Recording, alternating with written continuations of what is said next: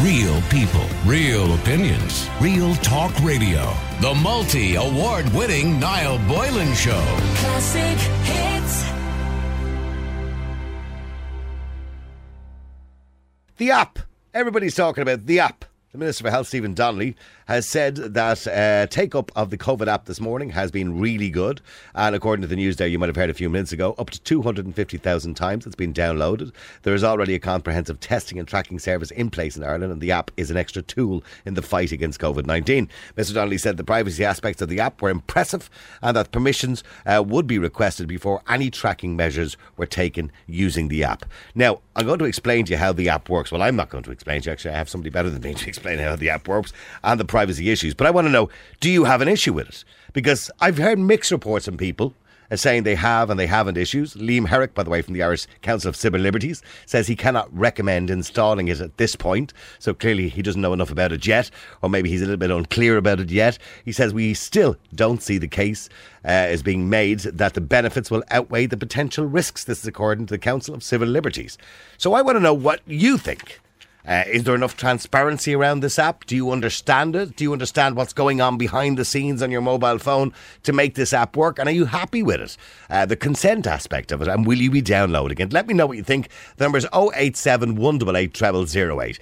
You don't have to worry about your phone being able to handle it. Both Apple and Android phones, you might have noticed in the last 2 or 3 weeks, have updated their phones, their iOS on Apple. And when you downloaded the iOS, it did say that it contained new, permissions for contact tracing in relation for these apps or these types of apps to work. Now, to give us more information on it, Adrian Weckler is a tech editor with the Irish and Sunday Independent. Good afternoon to you, Adrian.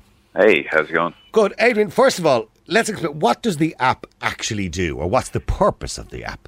The basic purpose is when you download it and you check in, it sends out sort of small little mini Bluetooth signals just all around you as you're walking around. And anyone else who has the app downloaded on their phone, if they come within 2 meters of you and they stay there for 15 minutes or more, the two phones will recognize that fact.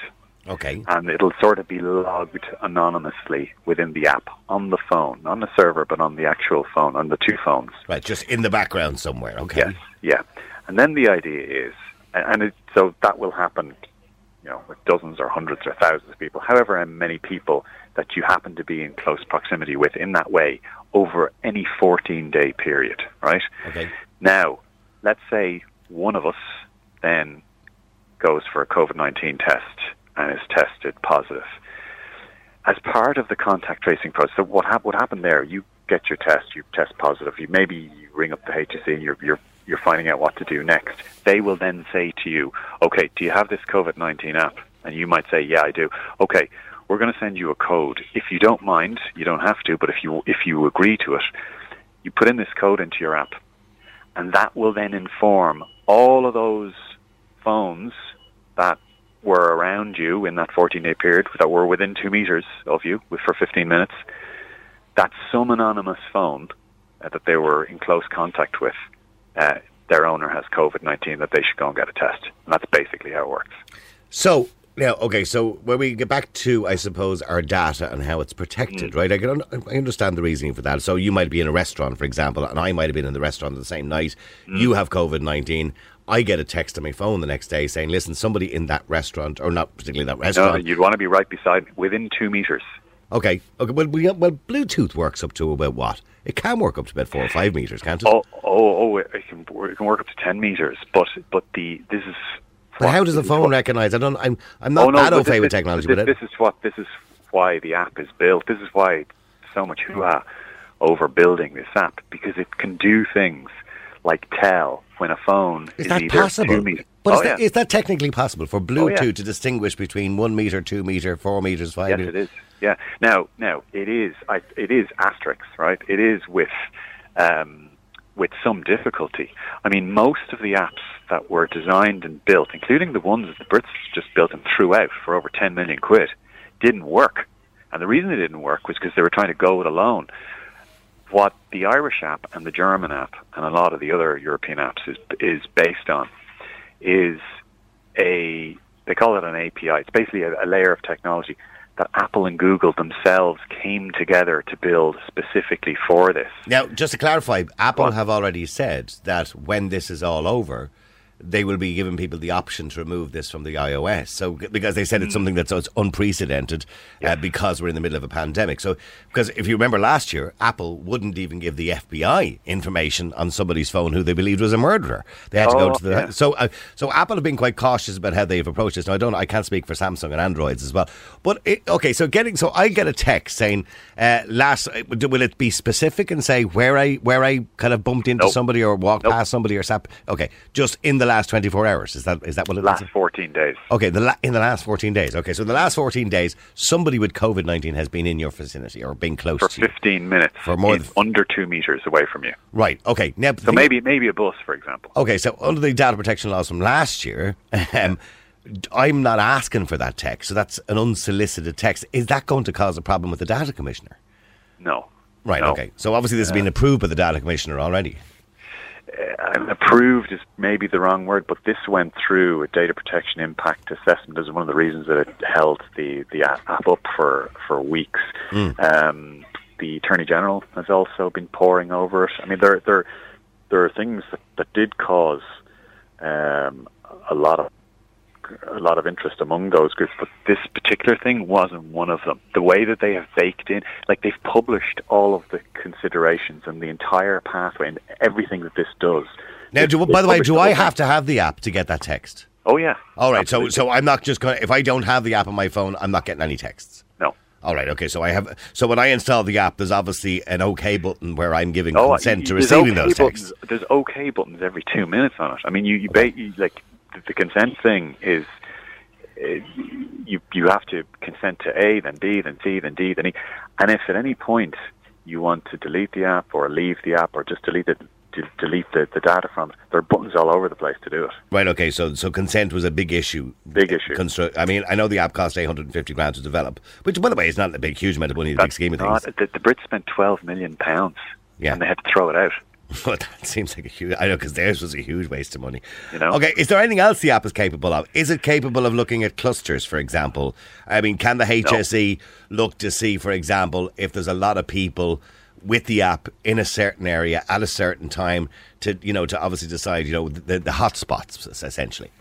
I know they did this in the UK. It's not designed to do that. No, I mean, one of the issues with it is that it's incapable of using GPS or advanced location tracking. It's Apple and Google won't allow the HSE to do that. So the HSE can't tell, other than a very, very general approximation of where where you might be. They can't tell that you're in a street, or they can't really tell that you're in a part of a village or anything like that. Okay. So it's not really great for cluster detection. No, it's not. Okay. So the HSE, so their part in this is, so I get a code from the HSE that I put that code in. It sends then text to everybody I've been in proximity to.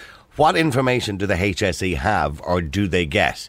Do the HSE get information about whose app was close to the COVID positive person? Do they get that information? No. They don't initially. What happens, the way that the HSE gets information at every point is basically you're kind of volunteering it. So you're ringing them up, you're contacting them, you're agreeing to them suggesting that you might do this.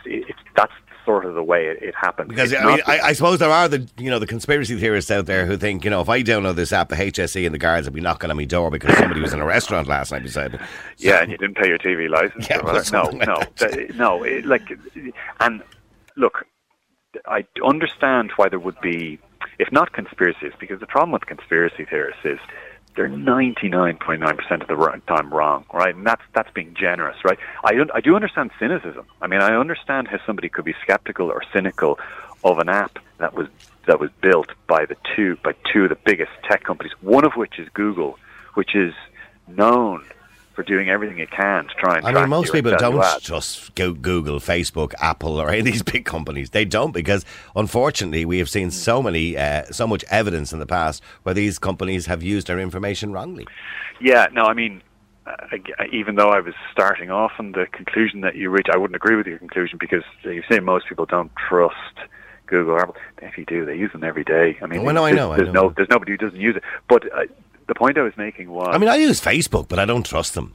You know what I mean? I don't trust so Facebook. then what does trust mean? I use it for work. Essentially, I wouldn't use it personally. Yeah, you only read Playboy for the But I mean, Liam Herrick from the Irish Council of Civil Liberties, and of course Liam is their spokesperson, will be on RT News on a regular basis. He says we still don't see the case is being made that the benefits will outweigh the potential risks.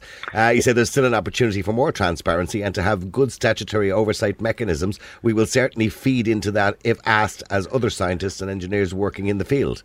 Yeah, very, very fair points. I would say on the point of whether or not this app will be effective or not, we don't really know. So one of the questions I was putting was earlier to Minister Donnelly and others was, look, how do we know this is actually going to work? What's the point of downloading this? Will we have any kind of transparency to tell the public that since this app was downloaded, roughly speaking, we made, 20,000 connections, and we believe, through our modelling process, we believe that it alerted, 1,500 people to go take COVID-19 tests, and it might have saved, something like that.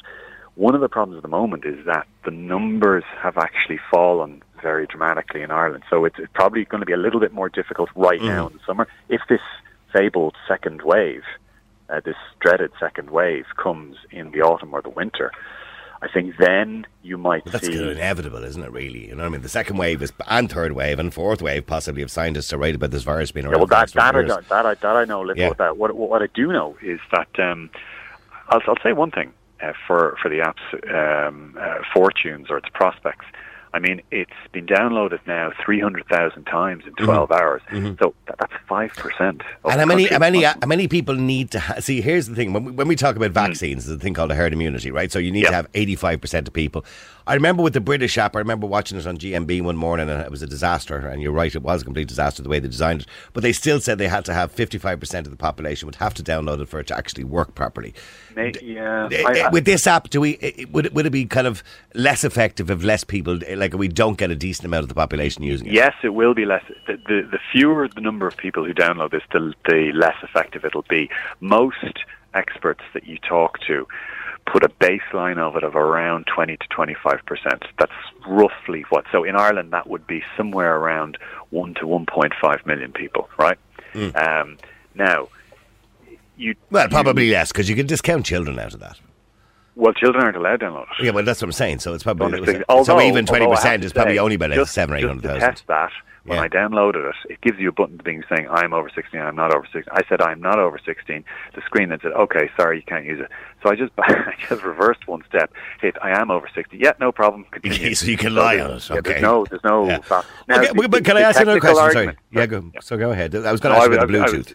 I was just on that under 16 point. Yeah. It was explained to me, or it was suggested to me by officials that the justification for allowing that to be really easy to say you're over 16 is that that might be a valid form of parental control. It might be okay for a parent sitting with a 14 or 15-year-old to go, okay, I'm allowing you to press that I'm over 16 because I'm exercising my parental control and it's all okay. But anyway, that's... Yeah, but then you will have parents arguing, well, I don't want my kid downloading and getting unsolicited text. But anyway, look, okay, getting back to the Bluetooth aspect of it. So the fact that it uses Bluetooth and not GPS or Wi-Fi or anything else means that your Bluetooth must be on, I assume. So because a lot of people turn their Bluetooth off because it runs their battery down. Do they? Well, I don't. Yeah. Because I have my watch on all the time. So I'll tell you what, the thing with Bluetooth is for... I think the vast majority of people now, especially those with relatively new phones, Bluetooth is used. Most people just keep Bluetooth on in the background. Like people have AirPods, they've all sorts of wireless stuff going on. They just keep it. And Bluetooth efficiency in terms of batteries is much, much better than it was a few years ago. If you have an older phone, by the way, this app won't work on an older phone. No, it won't work on an iPhone. You have to have Bluetooth, yeah. Right, but in the older days. Sorry, into the older phone. Jeepers, you're making us sound really old, Adrian. No. Older days, 15 years ago, you mean? Yeah. Jesus, that was pre-everything. But anyway. I only watched the other night the launch of the iPhone, which was, I think, 2005. 2007. 7, there you go. Okay, so it was only 13 years ago. When you think about it, smartphones haven't really been around too long. Well, I'll give you another one. So the Apple Watch was only launched 4 years ago. It now sells about 100 million units a year. It's the best-selling watch by an order of magnitude in the world. But anyway, that's Apple and Google. Yeah. You were going to ask me about Bluetooth. So the Bluetooth, so if I turn it off, does it more battery. So here's the thing. It will affect your battery a little bit. And I know this because I asked both Apple and Google this myself on a conference call about it when they were outlining the design of this. But they say two things. One, it's unbelievably minor. Like, it's way more minor than a lot of things that you would normally have going on. Like, it's nothing compared to GPS, for example. And the second thing is they're bringing out an updated version of it at the end of July, and that again will probably make it a little bit better.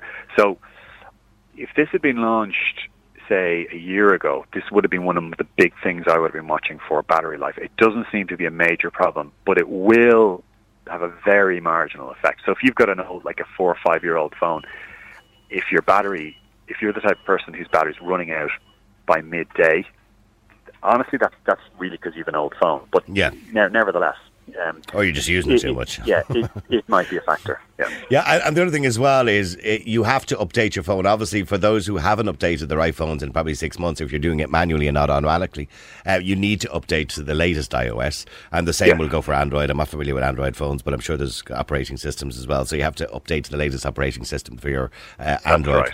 Right. What about, by the way, Huawei? Are they in the game here at all? They are, for most of the people in Ireland who have a Huawei phone, they are in the game. So I have a Huawei P30 Pro, which was last year's flagship Huawei, and that runs it fine, because that runs Google fine. The only Huawei phones that don't run, that don't have the Google Play Store, are the brand new ones from kind of this, from this year, from a couple of months ago. And the ones without Google and YouTube on them, essentially. And that's a real. I don't know why you want to phone with it. I don't know why you want to phone with it. It's a real tragedy. It's a real tragedy. Because they're good phones, They're not just good phones. I test all the phones. I have all the phones, and I can tell you. What was the best phone? In your opinion, Adrian, what's the best phone ever? Straight up, in terms of hardware, no question about it. The flagship Huawei is the best going. Best camera, it's best battery life, it's best everything. But no way should you buy it, because there's no point without having Google Play Store. Yes, you can sideload apps onto it, but that's not the same at all. And Google even warns you against doing that. You could actually cause damage to the system. So it's a real tragedy. Blame Donald Trump, blame whoever you want.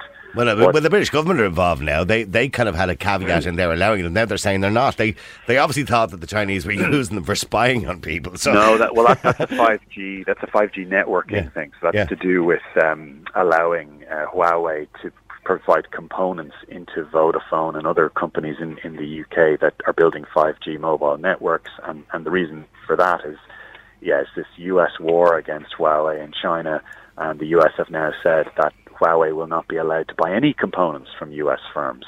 So that means, from the Brits' point of view, that they now can't verify all of the components in the Huawei kit that's going into the network, which means they can't guarantee to the British government that there aren't dodgy components there, and that's what that's about. Yeah. Okay, but getting back to the app, so you would recommend for people to download it. You've nothing to lose. I would. No, okay, I would. And without the app on your phone, now when I got my update, just finally I got my update going back about 4 or 5 weeks ago, maybe a bit more actually, and it came up on the iOS app update, and it says new whatever it is software updates for contact tracing apps for the future, blah blah blah blah. Now, how is that changing your phone? What's now different without having the app on my phone? What's now different about my phone now than there was before that update? Zero. Where's the surely absolutely zero. But surely there's some sort of compromise. No. Zero. I mean, I understand, it's a public health emergency, and I'm all with it and everything else. But surely there has to be a compromise there. Something that Apple and Android are doing now, are allowing this particular app to do that they've never allowed an app to do before. Where they've had to update it. Imagine buying a small little safe, like a really small one, and imagine bringing it into your house and putting it into your spare room and keeping it locked with nothing in it, and then giving the keys to a friend or a cousin. The safe is utterly useless without the key to open and do something with it. That's sort of roughly what's going on there. All right, so unless you have the app, and obviously that's your own decision what you want to do, and it does give you lots of opt-outs throughout the app, and consent, etc., so you know what you're doing when you're downloading it, and you know what the aspects of the app. Well, look, I wish them well, and I hope it works out, and I hope things make life easier for everybody, to be honest with you. And I hope it's a success. Listen, thank you very much indeed for coming on the air, Adrian. No worries, no. Thank you very much indeed. Adrian is the tech editor with the Irish and Sunday Independent. But there you go. You know what the app does now. You basically get a message from somebody you don't know saying, in the last 14 days, you've been close to me within 2 meters for more than 15 minutes. I'm now COVID positive. Maybe you should go get tested. That's more or less what the app does when you download the app. So it's tracking people who are meeting together or who are close to each other for more than a 15-minute period. If you're in a restaurant or a bar or whatever it happens to be. Real people, real opinions, real talk radio. The multi-award winning Niall Boylan Show. Classic hits.